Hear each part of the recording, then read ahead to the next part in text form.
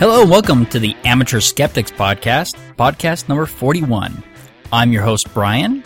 With me this evening, Kimberly. Hey everybody, I'm Paul. Kimberly is not in her usual recording place this evening, so we're going to excuse her audio quality. And Mac? Hello. There's no excuse for my audio quality. Well, there's no excuse for you, period. Hey, you stole my line. Oh, sorry about that. Somebody had to say it, you know. And, of course, that was Ian. Good evening, everybody. Stole my line. How's everybody doing?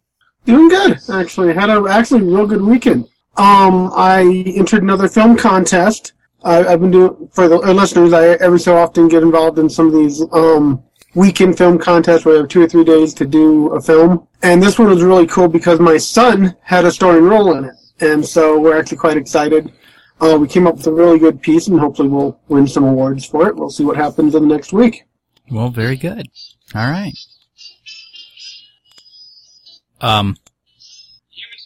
Who's do I hear a TV? Is that coming from Kim? I was loading up links, and the YouTube video got in there. That's you. It's me. Oh, okay. All right. Well, this weekend, the IIG Colorado tested the Great Bridini for paranormal powers. And, needless to say, he failed. Oh no. I know. Can you believe? We had such high hopes for the Great The Bridini. Great Bridini failed? I know. I was as shocked as anybody. But yeah, so the Great Bridini could see things inside of boxes and envelopes, and he had discovered his skills by looking for tax refund checks inside of mailboxes. And so he was, pretty confident that he could see inside of these envelopes. And the envelopes had a number in them from 1 to 10.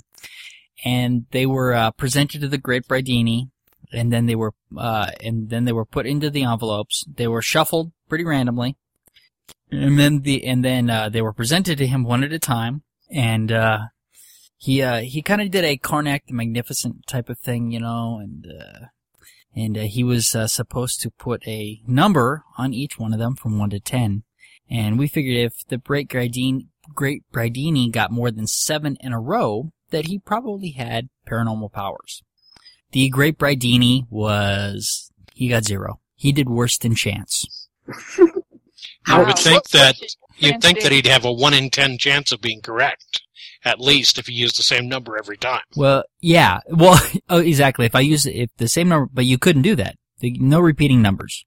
So that was good. That was a good practice run for us to go through and kind of do a challenge and present it. And so what we did is I emailed the group as if I was, an actual psychic that wanted to take the challenge. And then and the only person who was supposed to respond to me was Rich Orman.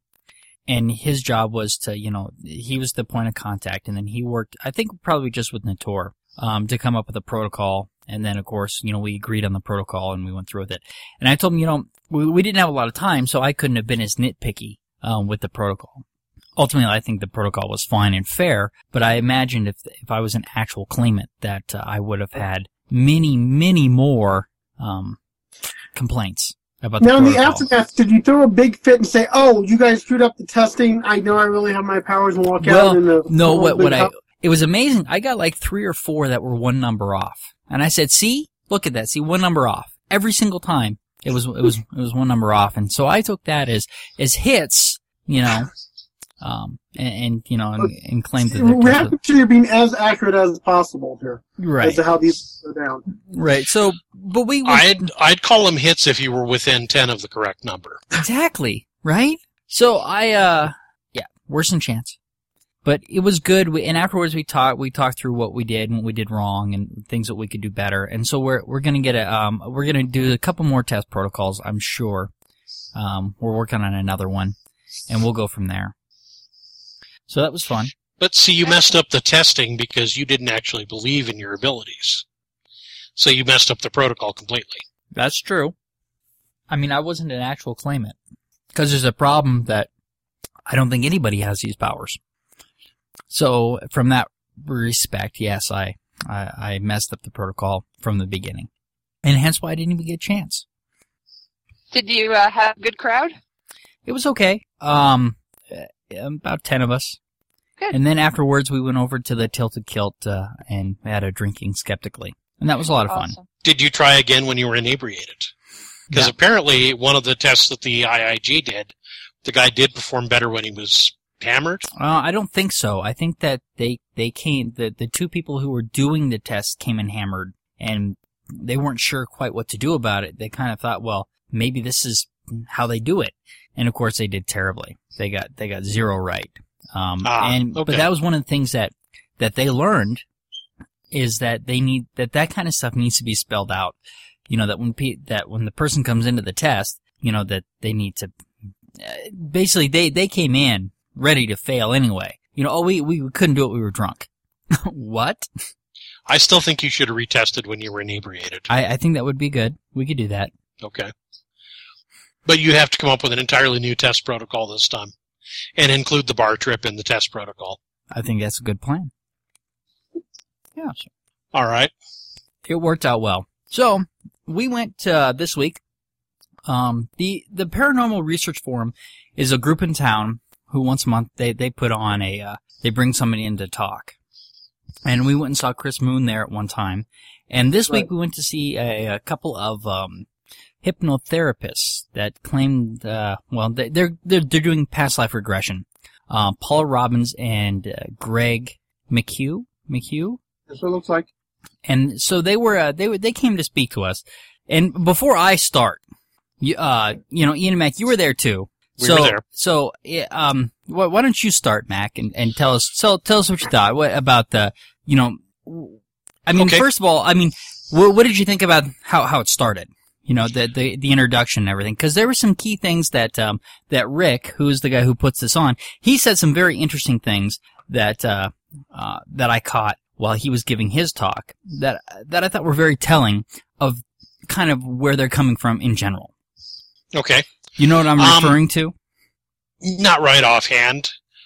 Go ahead and say what you're thinking about from the introduction. Yeah, so the one thing in the introduction is he talked about how basically science can't prove these things, and how science is, or it's slow to catch up. Right. And that basically, I know what you're talking about. Right. He was talking about the fact he basically said that belief is there and science catches up like a couple hundred years later is what he threw out there. He was talking about the fact that initially people had the belief that the world was round and science couldn't prove it until such and such a time. And then he talked about the fact that, of course, he ignored the fact that the reason science couldn't prove it is because belief was stopping science from being able to prove it. Well, remember, point. The world being flat is a terrible one because the Greeks had figured that out. Yeah. Okay, and so the main reason it stayed for so long was belief was getting in the way because people didn't want to believe it otherwise. That there was actually a good body of belief saying, no, we're not going to change our beliefs. And so, you know, it's a poor example of what he was trying to make. Right, but the point he wants to make is that, boy, you know, people know all this stuff long before science figures it out. Right.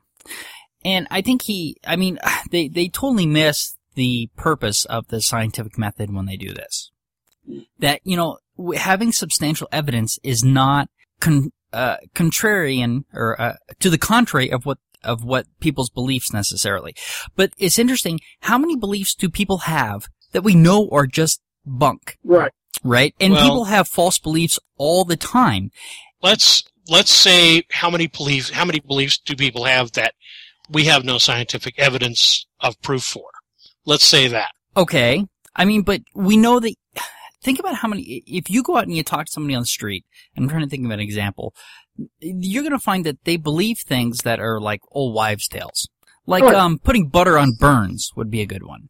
Yeah. This is a bad idea, but this was an old wives' tale that was around for a long time that I used to hear a lot. Well, the famous one that's still around is that going out in the cold gives you a cold. Right.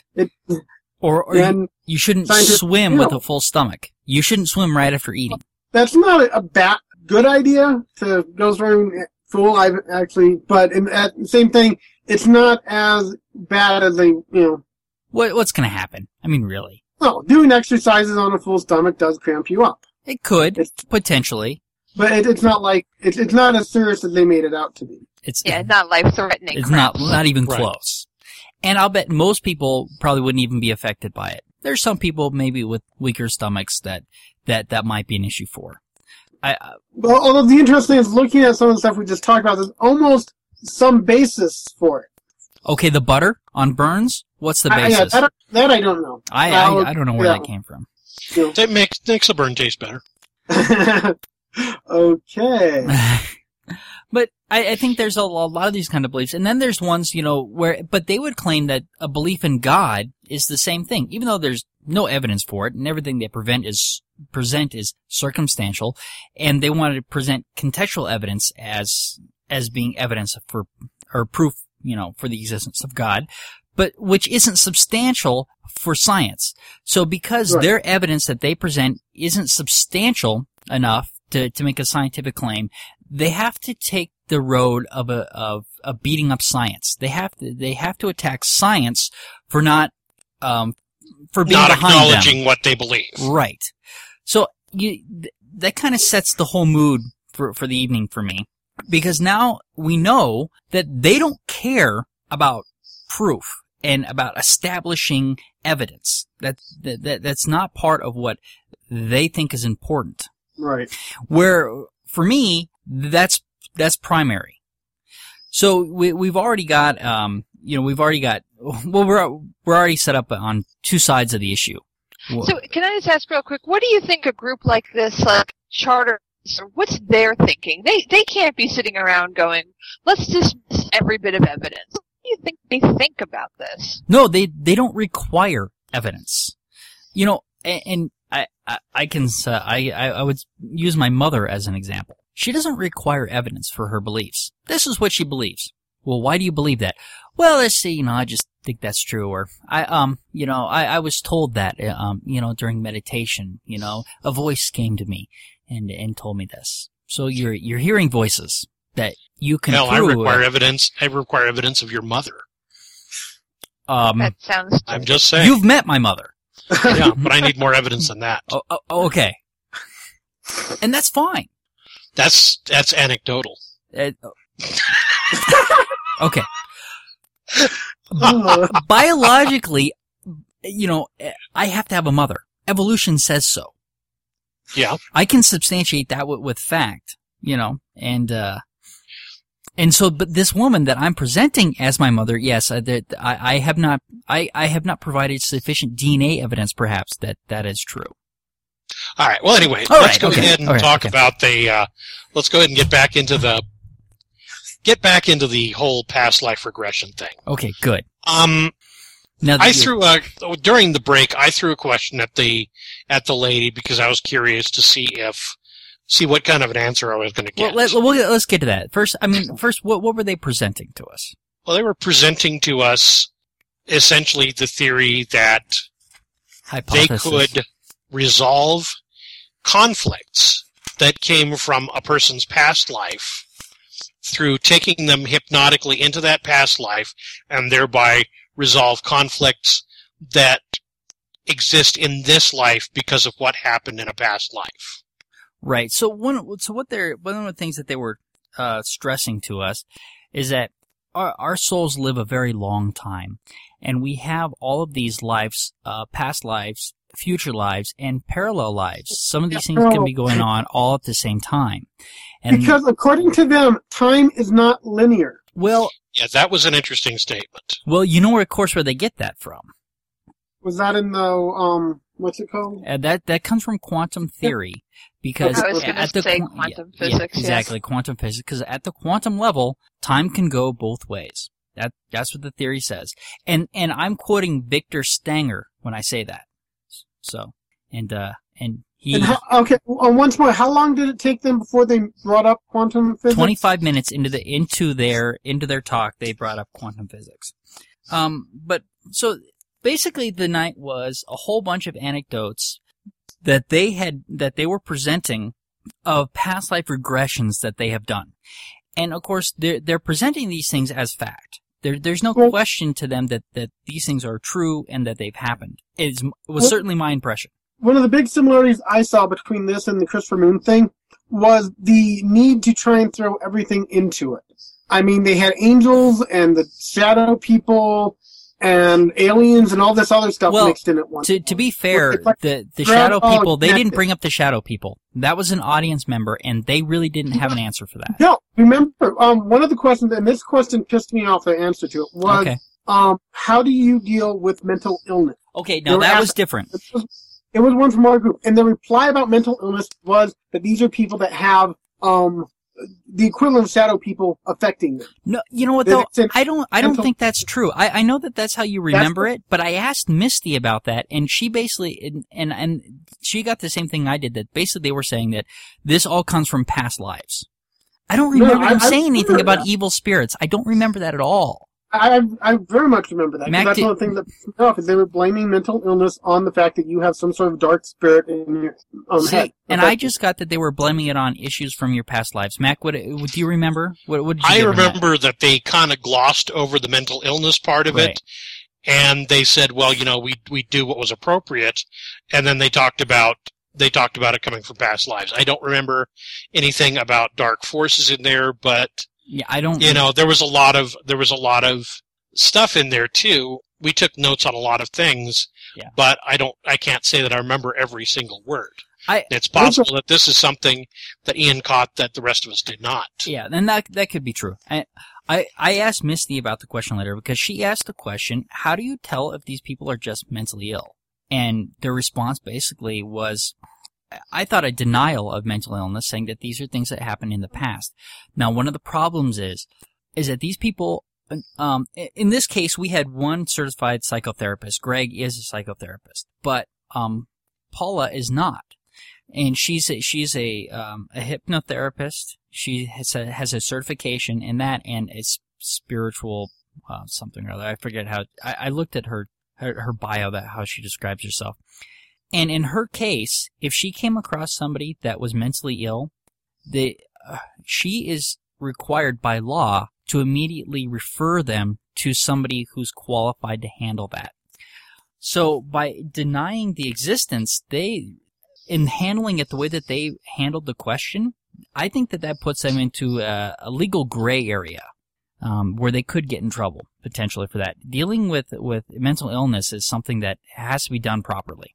And some mental illness is organic, some is chemical in nature, and they can swallow it all up by saying that, well, if you've got a chemical mental illness, or if you've got a mental illness in this life, it's because your soul chose it because of something from a past life. Right, and that's what they're going to do.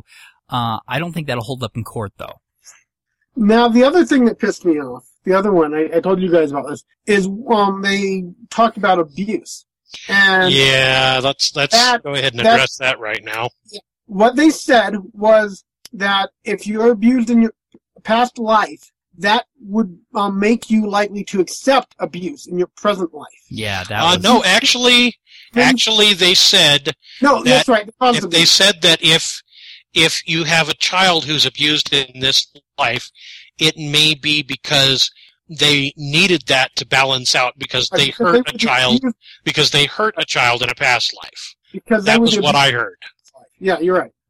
Yeah, so now they're abused in the past life. So this is fine. The fact that they're being abused, that's what it sounded like they were saying. It's fine that they're being abused now because that makes up for the mistakes they made in the past life. And it's like, if you ever told an abused person that, do you think that would actually help them? No, and that's blaming the victim. I mean, that's ridiculous. It does come across an awful lot like blaming the victim. Yeah. On the other hand, maybe karma and stuff on that. Yes, they did. That's what came up. Was they asked about karma? Someone asked, "Do you believe in karma?" And that's what their response was. That oh yes, because if you were abuser in a past life, you're going to be abused in this life. Wow, that's nuts.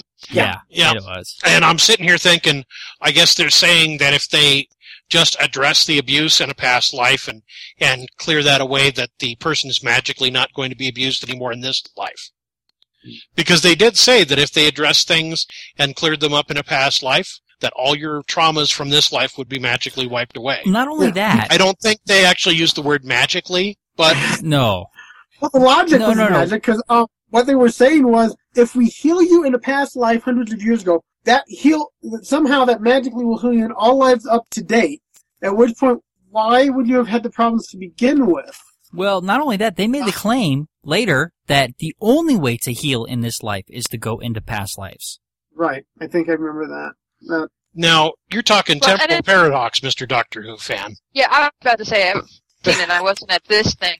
They don't believe you're actually going back in time. You're just No, time is not linear. Whatever they do now affects everything because there is no time. Okay, wait, hold on. It is possible for you to have two lives going at the same time. They call this parallel lives. So it is possible for you to go back and look at another life that's happening at the exact same time in the past. And this is where the whole paradox thing comes in. So what? So now what we do in the past can't affect our present? I mean, what's going on? I don't even know how they would justify that. I always thought it was more like, you know how like they have the classic ghost story where you're trying to help, the spirit come to terms with what happened, but this is kind of an interesting thing. So if you drowned in a past life, right. If you somehow get that, you will no longer have a fear of water, or something like that. That's I got the basic impression that they had. My general impression was that it got more confusing the further they went. The more they talked, the less sense it made. Yes. I think the reason for that is the more they talked, the more they had to try and make this stuff that didn't work. And the more they tried to make it work, the less they could. And so what you do is, as you go further out from the initial idea, it makes less and less sense because as they hit the new things, time's no longer linear, and so you're living the parallel life. So if you heal this one parallel life that feels like it's the past, but it's not the past, it's going to affect the present life, which also will affect the future life, which you can actually travel into your future life as well as your past, and it's all, seriously, this is how much sense it started to make. Yeah, it was very circular. But now, and if you go to sleep and you're doing cocaine and you wake up and you're doing cocaine. That's right. If you can't fall asleep because you're doing cocaine in your sleep, and you can't fall asleep because you're doing cocaine in your sleep, and you wake up and you're doing cocaine, bingo. Anyway, I asked the question during the break of the lady who's doing Paula. I asked the question of her, have they ever encountered past lives that were not of a human species? She said yes, didn't elaborate. I said, have they ever encountered past lives that were not on this world? She said yes, again, didn't really elaborate. Well, they had already addressed that. Actually, she hinted that she had existed in another dimension in a different life. Yeah, they said that right from the beginning. I mean, that was one of the first things that they covered. Let me finish my point here. Okay. Chill your jets. It would seem to me in a universe of this size that if souls migrate, that they'd migrate everywhere. They wouldn't just stay on Earth. So it seems more likely to my own personal sense of logic that if the soul exists, that it's been a lot of different places.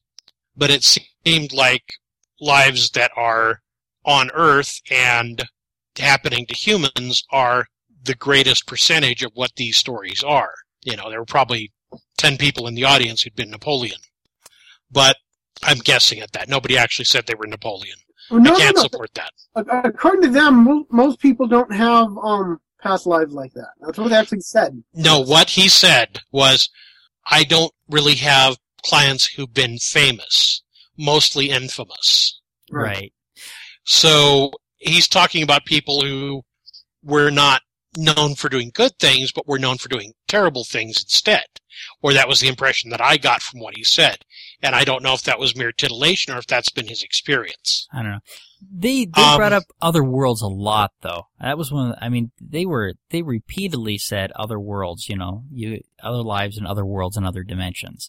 But the thing that's interesting is that they're all very human, their descriptions. They did mention the animal one after the break, because, what's your face? Richard, Rick asked that question. Rick asked it. Okay. Yeah. And my main thought was, I wanted to explore it more and say, okay, within those past lives, do you have recording something? Because I want to hear and see whether or not it really is different from humans. Because we know that animals don't see the same way we do. Their senses wouldn't work the same way we do. So the idea of having a past life of a different species, the memories wouldn't be you'd expect the memories to be completely inhuman. they would be something you'd have a very difficult time interpreting as a human. Yeah. Right. So I'd be more interested to see, just, get the idea of how made up they are by looking at, okay, I'm a dog now. I see my master coming for me, and I bet anything they sound just like what a person would turn a cartoon dog into. Okay, now let's not use the term how made up they are, because that presupposes that these are. How made up they are to be? You're presupposing that there is evidence that they are actually made up. Okay. That's okay. And let's not presuppose that. Let's instead say that there's no evidence that these past lives are anything more than a vivid dream or a vivid memory or even a fiction that you asked the question, Brian. Well, wait, let's not get to my question yet. Okay. Let's talk about Baxter's, because Baxter's was interesting too, and this is one of the where they pull out one of their big outs to all of this. Baxter, I don't think Baxter's was as interesting as yours. Well, that's okay, but it brought up a good point. Yes, it's not as interesting as mine, but that's okay. Mine got quite the reaction. You're way more interesting than Baxter. No, that's not true. But Baxter wanted to know what they do about these people who fixate on the details. And he says, well, and their response to that was, well, that doesn't happen. It was just a flat out denial that people don't fixate on. Well, the first thing was, they did say that the details weren't important, and that's what sponsored Baxter's question in the first place. So, but they basically said ultimately that the details don't matter and the facts don't matter. It's the healing that matters. So this was kind of one of their big outs, that ultimately, whether any of this is true doesn't really matter if we can heal someone. Right. So that was a big part of. Well, and it's also saying that it doesn't matter if the lives are fictional. It doesn't matter if it's just a vivid dream. The important thing is the emotion you experience around the past life that you're being regressed into, whether it's real or not, and that's what they're trying to heal you from. Right. The other big out that they gave was that you can only comprehend so much. You can't comprehend everything that the soul has been through. So if you don't get everything, that's okay. If you don't get what we're talking about, it's okay, because you can't comprehend everything that the soul knows. So even if you don't think you have parallel lives, it's okay, because you can't comprehend it right now. The other question that they kind of glossed over that one of the people in the group asked was not one of the people in our Skeptics group, but one of the people in their audience. She asked, do you ask the higher self, basically meaning the soul, do you ask the higher self what it wants to work on? And they kind of glossed over it and said, well, the soul goes wherever it's going to go. Right. Yeah, right. I thought they kind of blew her off, and I was kind of sad for that. Yeah. Well, that was pretty common. I listened to what's the guy? Something Nelson, who does past life regression stuff. And he talked about how, I don't know. Yeah, they don't have good answers for why you go to certain places. Yeah, well, in between lives, you're supposed to be in this perfect place with no words, right, and all this other stuff. And I'm like, why would you leave that? That's the life within the life. That's okay. That was really interesting. Yeah, they call it the inner life, or the life within the life. Why you would want the second life. The second life. No, they didn't call it second life. Yeah. No, it was interesting because the gentleman I listened to online today, he talked about it being a place of, they have a lot of fun. It's not all about reviewing your past lives and everything, but that's where you decide what you're going to do in your next life.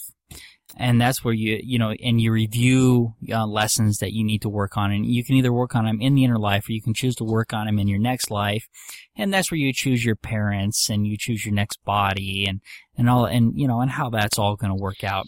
And where you choose you're going to be an abused child, and so on and so forth. Yeah, that's where you choose to be the abuser or the abused.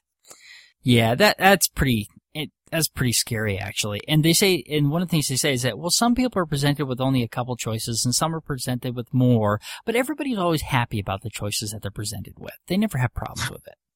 Of course. So, the reason I wanted to hold off on my question, because I think that's going to move us into talking about general hypnosis anyway. Okay. Because that's kind of where, what I focused on this week, because of the question I asked. I asked them, how Well, if you want to hold off on your question for just a second, Brian. Okay, that's fine. Go ahead. I put a link in here that I think actually kind of addresses the thing that I was talking about whether these lives are past lives or if they're vivid dreams or if they're fictional or anything else. What I found was I found a reference to the Bridie Murphy case, which is what started this whole past life thing off in the first place. This is the big breaker. This is the big case. And the Bridie Murphy case.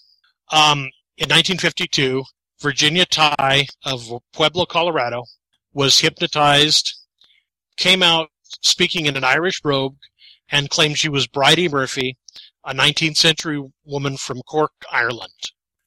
And he encouraged past life regression. The hypnotist encouraged past life regression, and his subject cooperated.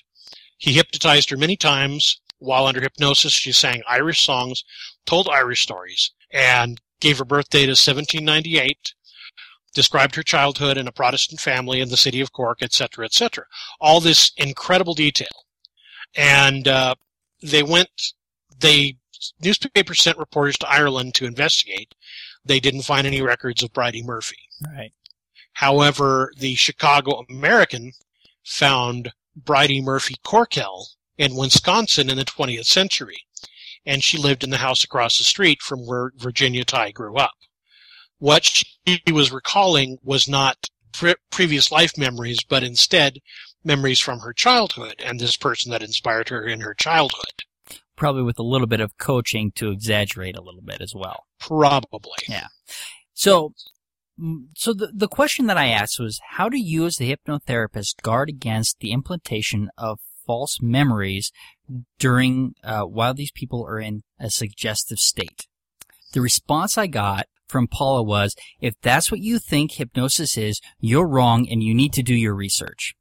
And that's where Baxter got upset and said that's exactly what hypnosis is and walked out. And Baxter is, let's say it, he's a licensed hypnotherapist. He is. Him and Brian are both licensed hypnotherapists. And I did not know that. Yes. That's neat. Yeah. Well, I mean, when they were doing their research and everything, I mean, they've gone out and got certified in these things, which I think that would be a neat thing to do. They also tried to claim that they don't really do hypnosis. Right. That's interesting because they start out claiming that, that they do hypnosis because Paula charges $25 for a consultation. And that includes no hypnosis. And then you come back to do hypnosis. And I couldn't tell what they were weaseling is what was going on. And basically they said there's no way for them to implant memories doing what they're doing. But yet they claimed to be doing hypnosis until that moment. Right. And then they couldn't really give a definition. Well, they didn't like what I said hypnosis was, but they didn't give a definition. And then they said that's not what they're doing. I think when they said what they're not doing, I don't know. The question you asked them was how do they guard against implanted memories? Right. In their clients while they have them in a suggestible state. And that's when she, bit your head off. Right. That's when she bit my head off. So I asked Brian and Baxter afterwards, what is hypnosis? Well, there are a couple names for, there's hypnosis, hypnotherapy, or hypnotic suggestion. And as I did my research to be sure that I did have a good idea of what I was talking about, every site that you go to talks about how when people are in these trance states, that they are highly suggestible, extremely suggestible when you're in a hypnotic trance. And there's some interesting. It used to be they thought that they were actually putting them into a sleep state. We know now that is not what's happening.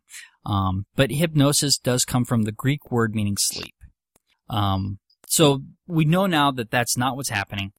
They don't exactly know what all is happening during hypnosis, but we do know that the more suggestible the person is, the better hypnosis works on them. So not everybody is as susceptible to what's going on here. And the other thing is that was one of the key things that people were talking about when they were talking about past life regression, is that the people needed to be highly susceptible to hypnosis.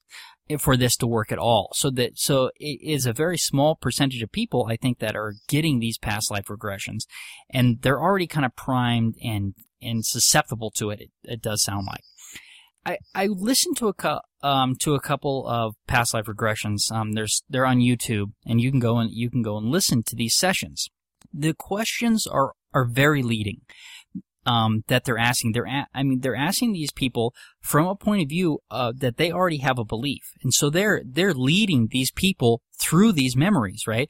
Now, definitely the person is coming up with all this stuff, but one of the things they say about hypnosis is that the conscious mind is being set aside, and you're talking to the subconscious, and so the subconscious is what's coming up with these memories, or if they're what they might be. But I am strongly leaning towards, that they are being guided to come up with these memories. When you listen to these leading questions, and we know that memory implantation is possible because we've had several cases where in the 80s women were hypnotized looking for memories, and these therapists thought that they had been abused, and of course they come up with their fathers abused them, and some people were convicted of this. Many of them were later overturned based on these, and the AMA has come out against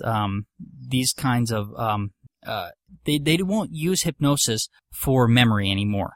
They said that actually memories that come from hypnosis are far less reliable than memories that come from non-hypnotized people. So if that's the case, if the AMA has done testing on this, and I couldn't get the paper, I can only get the abstract. So I'd like to get the paper if I can.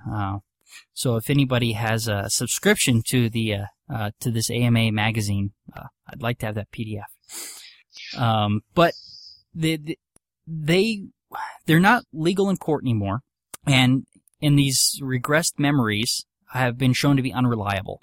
So why would I expect a memory about a past life to be any more reliable than repressed memories from childhood?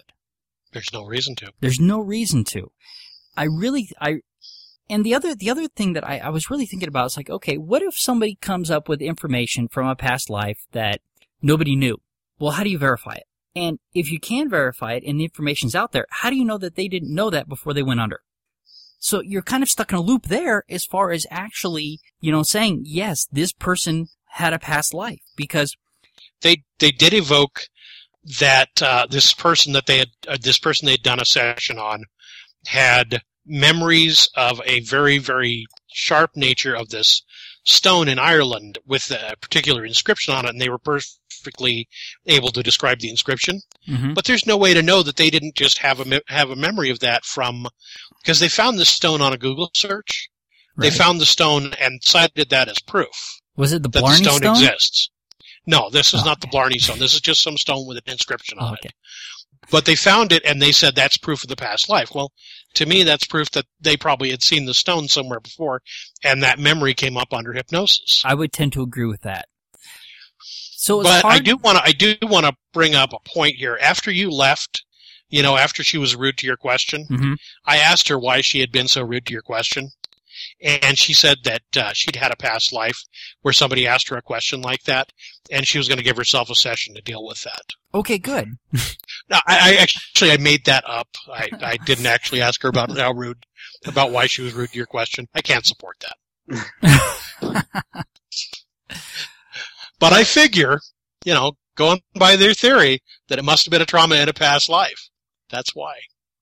That's why she was mean to you. Well, there you go. So, I guess I found a statistic that said 10% of people are highly hypnotizable, So it's a small percent that are going to be highly susceptible to this, and it's a scale. And Stanford has a questionnaire that is supposed to help you establish it. It's 12 questions that are supposed to help you establish how susceptible you are to these. And I read through that briefly.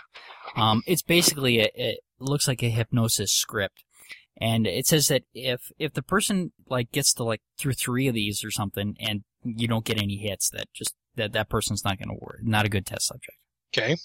So that was a little interesting. So, And if they at the first question, they go immediately into a hypnotic state, they're probably going to find a past life. Or, well, I think that depends on the therapist. Because they might just simply find out that they were abused. They could just find out they were abused.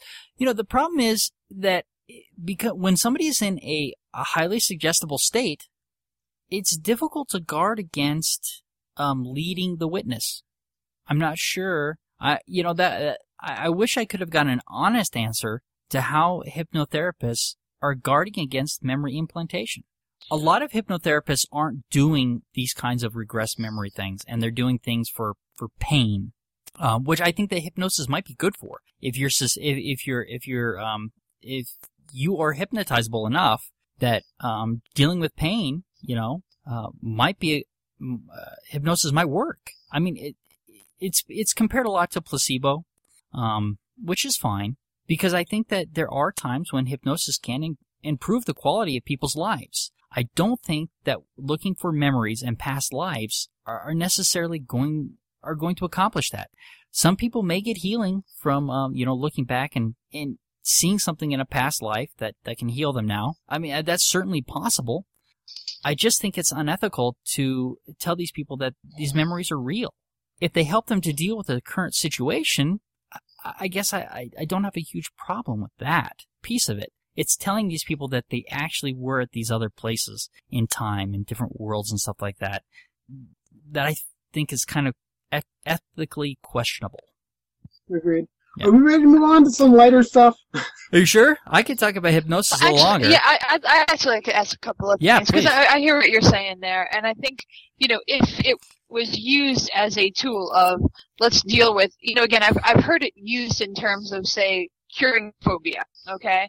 And so if you use it as an analogy, let's examine, using our imagination, some ways as to why you have this something. And to your point, just, honestly saying, we're just using some relaxation techniques for getting to places that you're normally not comfortable talking about, but we'll use this method to get there. Mm-hmm. I think could be very valuable. I mean, any way you attack the problem, right? That's not a big deal as long as you're open about it. Okay. And, so saying like, okay, let's imagine that in a past life, we'll just play past life for a second, you drowned. How do you feel about that? It could. And again, I'm sure that's what you heard there was people with anecdotal evidence of this happened to me and it helped me. I know it works. Well, and you do hear a lot of that. And I think that the other thing you hear is a lot of people have their own theories about the inner life. We heard a lot of that. A lot of life after death theories and stuff like that. A lot of these people, I think, are scared of death, and I think that motivates a lot of these. Right. A lot of this. As a tool, I don't have a problem with it. Yeah, I can't say, ooh, that's wrong, because I don't think it is. I think, but when you're looking for repressed memories, particularly because we've seen harm from it, I think you're walking on some. You shouldn't be there. You shouldn't be doing that. Right. I think it comes to the same thing we've talked about on this before. The woo stuff, like, tarot card readings and stuff like that, where you're basically just spending time with someone, you're talking about things, you're picking up on, subtle or even unconscious cues about things, might help somebody. They might feel better about things, having had someone, one, pay attention to them, two, have a chance, someone, hearing them, having their chance to speak and stuff. I think all that kind of stuff can be very valuable to the human psyche. I do too. I'm with you, though, that putting the mysticism on it, frankly, ruins it, Right. But I guess that's how some people take the pill, that's the sugar. Yeah. Well, you know what? I've seen, and I guess they're anecdotes, but I would say that I've seen people get help from tarot readers and psychics. I have seen this. I've seen just as much harm, though.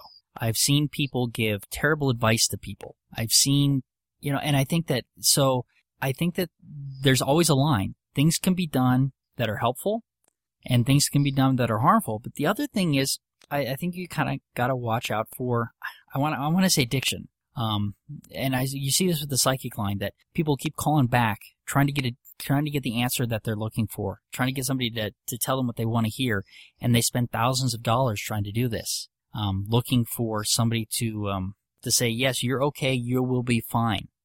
And right, to validate them. Yeah, they're looking, exactly, that's what I'm looking, they're looking for validation. And I think, and I'm afraid that the same thing can happen here, is that people keep going back to the hypnotherapist, getting the past life regressions, looking for validation in their current life. And if you listen to these people, that's the only way you can get that validation. That's the only way you can heal, is to go into your past lives. I thought that was particularly scary. The only way to heal in the current life is to go into a past life. Wow, really? That was what they said. Yeah. I was floored by that right there. Well, yeah, that's messed up. Has anybody here ever tried to be hypnotized? I haven't. And now I think I need to. I was witness to a group hypnotic thing at the Renaissance Festival. Oh, yeah, year. but that's stage hypnosis. That's, that's pure pressure Some hypnosis. people were affected by it. I just was like, okay, something's happening, if you say so.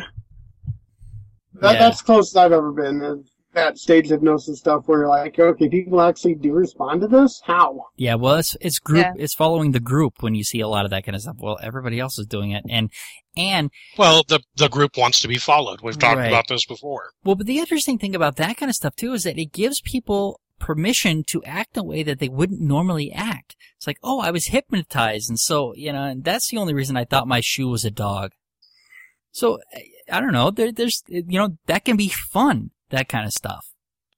Yeah, I think, again, it can be fun. I think it could even, in the right context, be kind of therapeutic. I've tried hypnosis. I tried it for weight loss and to stop smoking, and I just simply could never go under. I mean, I went with the quote-unquote trained professional, and I kind of had Ian's reaction. I was just like, yeah, okay, I'm not in this. I'm not here, Yeah. But, you do watch. I love, every year I go to the Renaissance Festival.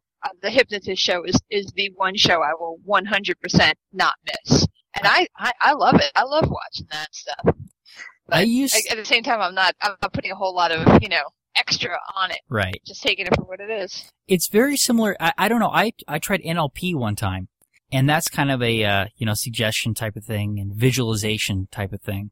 And I think that they kind of, I don't know. I want to look more into NLP because it seems like the same kind of, visualization type of things to try and accomplish stuff, almost so similar.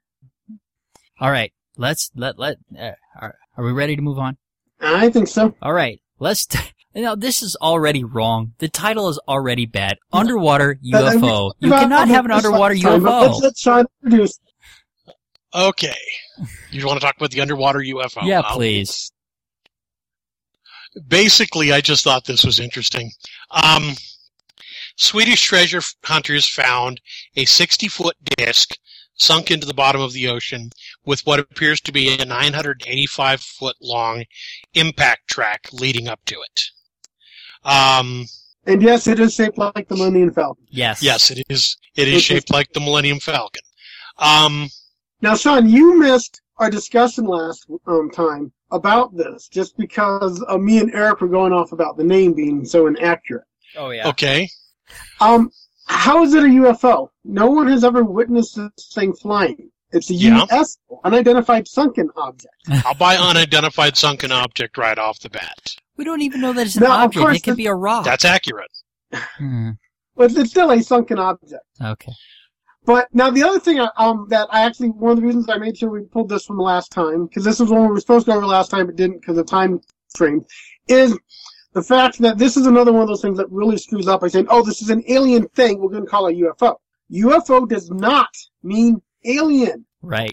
There are unidentified flying objects out there. That does not mean they're spaceships of any kind. That means someone saw them and couldn't identify what they were. That's all it means.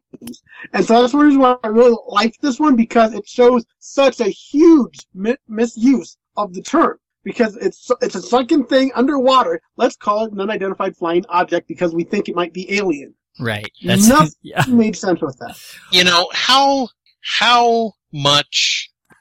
fast would this thing have to have been going to hit the water and to still leave a 985-foot long track on the ocean floor at that deep a level, and how much damage and how much water would that have had to vaporize? You're assuming that it is. No. I'm okay. asking.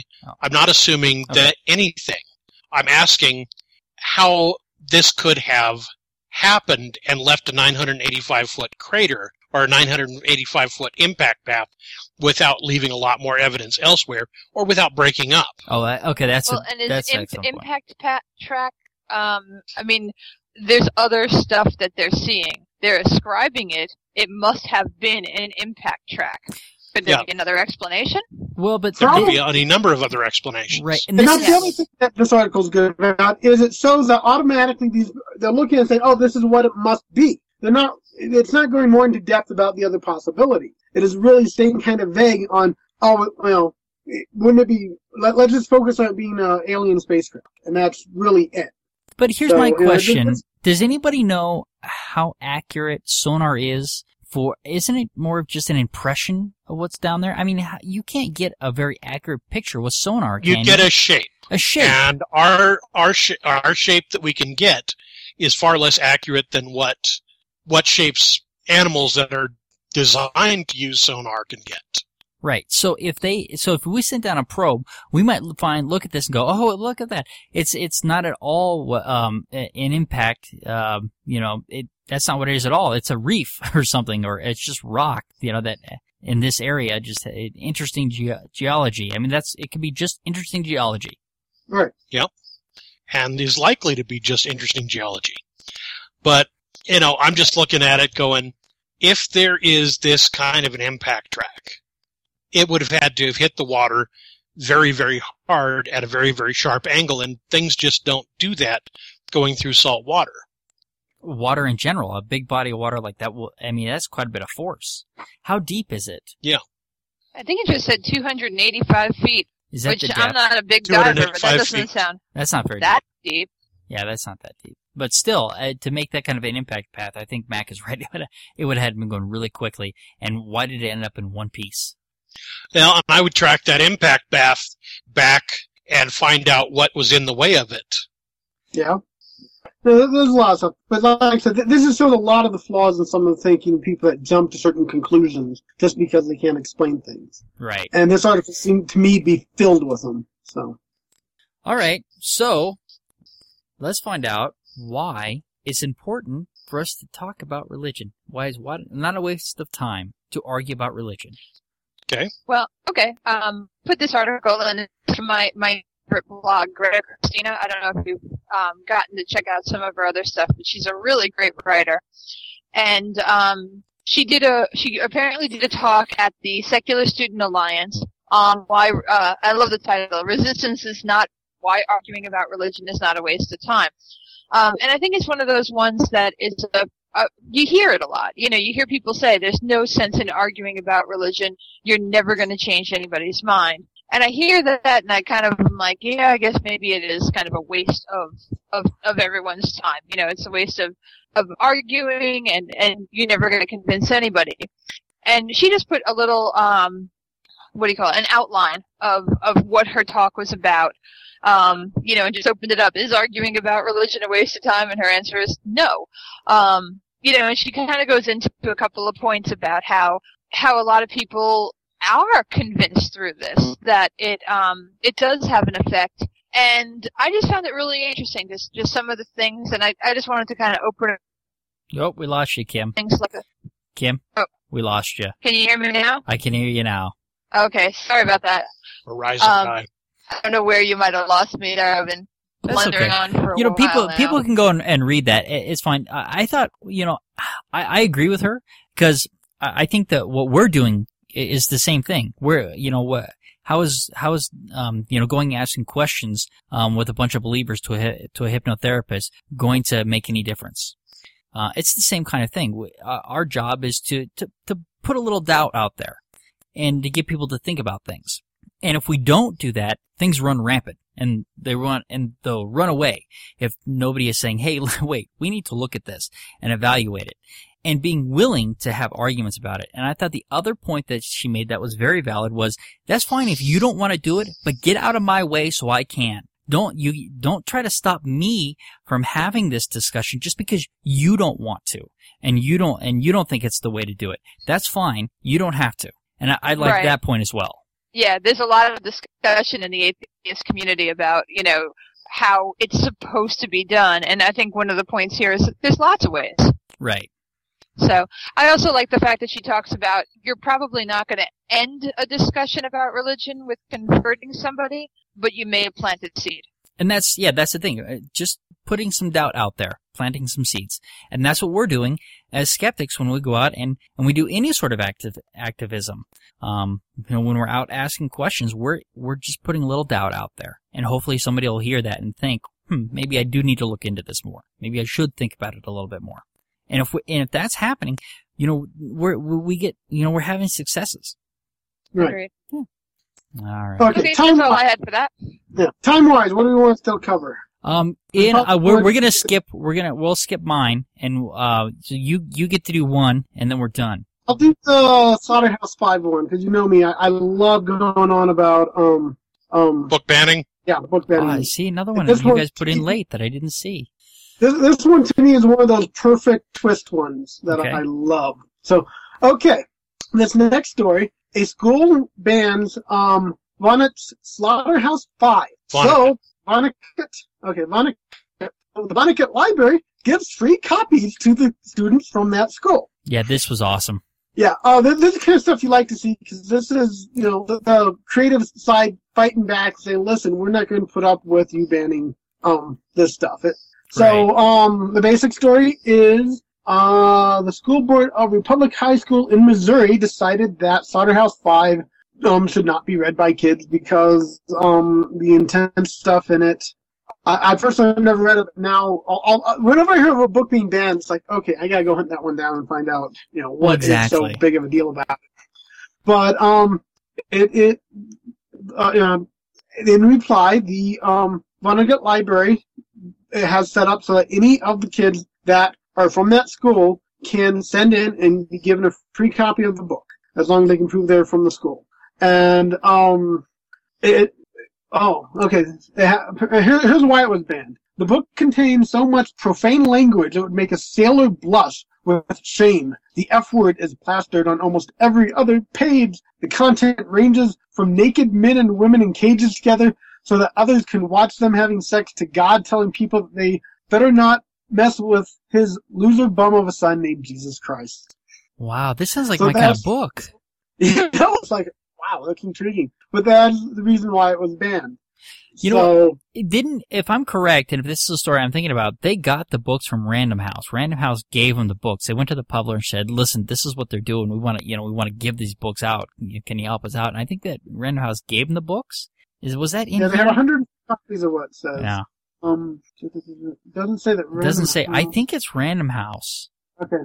But yeah, they have 150 copies to give out to students that can prove they're actual students of the school. That's awesome. And to me, it's the great counter-protest. It's saying, okay, we're still going to get them and make sure they have access to new ideas. We're not going to let you shut their minds down and tell them that they have to be on the straight and narrow of just what you want them to be exposed to. Nice. Yeah. And it's nice, too. It's part of the new the way we can access kids. I'm also involved in the It Gets Better project, which is directed at gay kids. There was a rash of suicides last year from gay kids. They're at a higher risk of suicide than your average high school kid.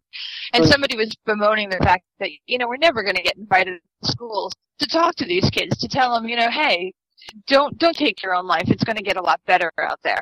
And the realization was, in this day and age, we don't have to wait to get invited in. We have the resources to reach these kids directly. And this is another one of those kind of things. You know what, school? You go ahead and ban all day. We will make sure these kids who are interested have access to the copies. And you know what you can do about it? You can suck on it. It's done.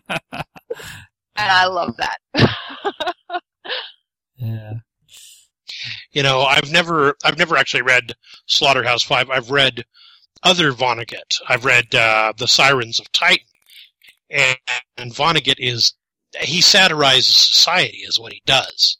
He's always been a satirist, and a lot of, I wonder if it's not so much the language in the book as the subject matter, and the fact that certain things are things that they do not want satirized. Right. Interesting. Yeah. He's always been a controversial author, and I mean, that's what literature is supposed to be about, is to challenge you. And, again, we kind of keep going around in circles on these podcasts, right? Everything is related to this. People should be asking questions. People should have ideas thrown in front of them that conflict with their beliefs, and they have to look at and then look at evidence and compare it and make their own decisions. That's what education and life are all about. It's amazing to me that so many people spend so much time doing everything they can to shut that down. Yeah. It's unreal. This, though, is why I'm in favor of banning books. Because it brings attention to them.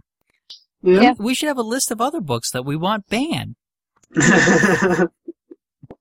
Yeah, there is nothing that will promote sales better than a banning book. Absolutely. Yeah. I mean, look at the publicity. I've heard about this several places now. And if every one of these kids gets a free copy of this book and actually reads it, that's a success. Right? Yeah, It's just one. Yeah, 150 kids reading a book that they might not have ever touched otherwise. That's a good thing. Yeah, and it really does, and it gives them incentive too, right? Because if your parents don't want you to do it, then what could be better than doing it? Well, exactly. That's why, it's like, oh, that book is banned. Everybody will be talking about it. It's excellent. I don't know, there's an interview with Kurt Vonnegut at Audible. It's a free interview. It's a 10-minute interview. I wonder, that would probably be interesting. I think that's it for us tonight. I think that we have covered everything we need to. Say goodnight, everybody. Good night, everybody. All right. All right. Good night. Thank you for listening to the Amateur Skeptics Podcast. Thank you for listening to the Amateur Skeptics Podcast. For more information about the Amateur Skeptics, go to amateurskeptics.com. To send us feedback, suggestions, or big flaming insults, feel free to contact us at WTF@amateurskeptics.com. Other contact information can be found on our website. You can leave a voicemail for the Amateur Skeptics Podcast at 720-295-7785. Music for this podcast was provided by OFM. To find out more about OFM, go to myspace.com/OFMHQ. This podcast is released under Creative Commons, No Derivatives 3.5 license. Thank you for listening to the Amateur Skeptics Podcast. Amateur Skeptics website, Facebook, and podcast album art is provided by and copyright Shadow Knight Digital Portraiture. Larger prints or custom pieces are available upon request.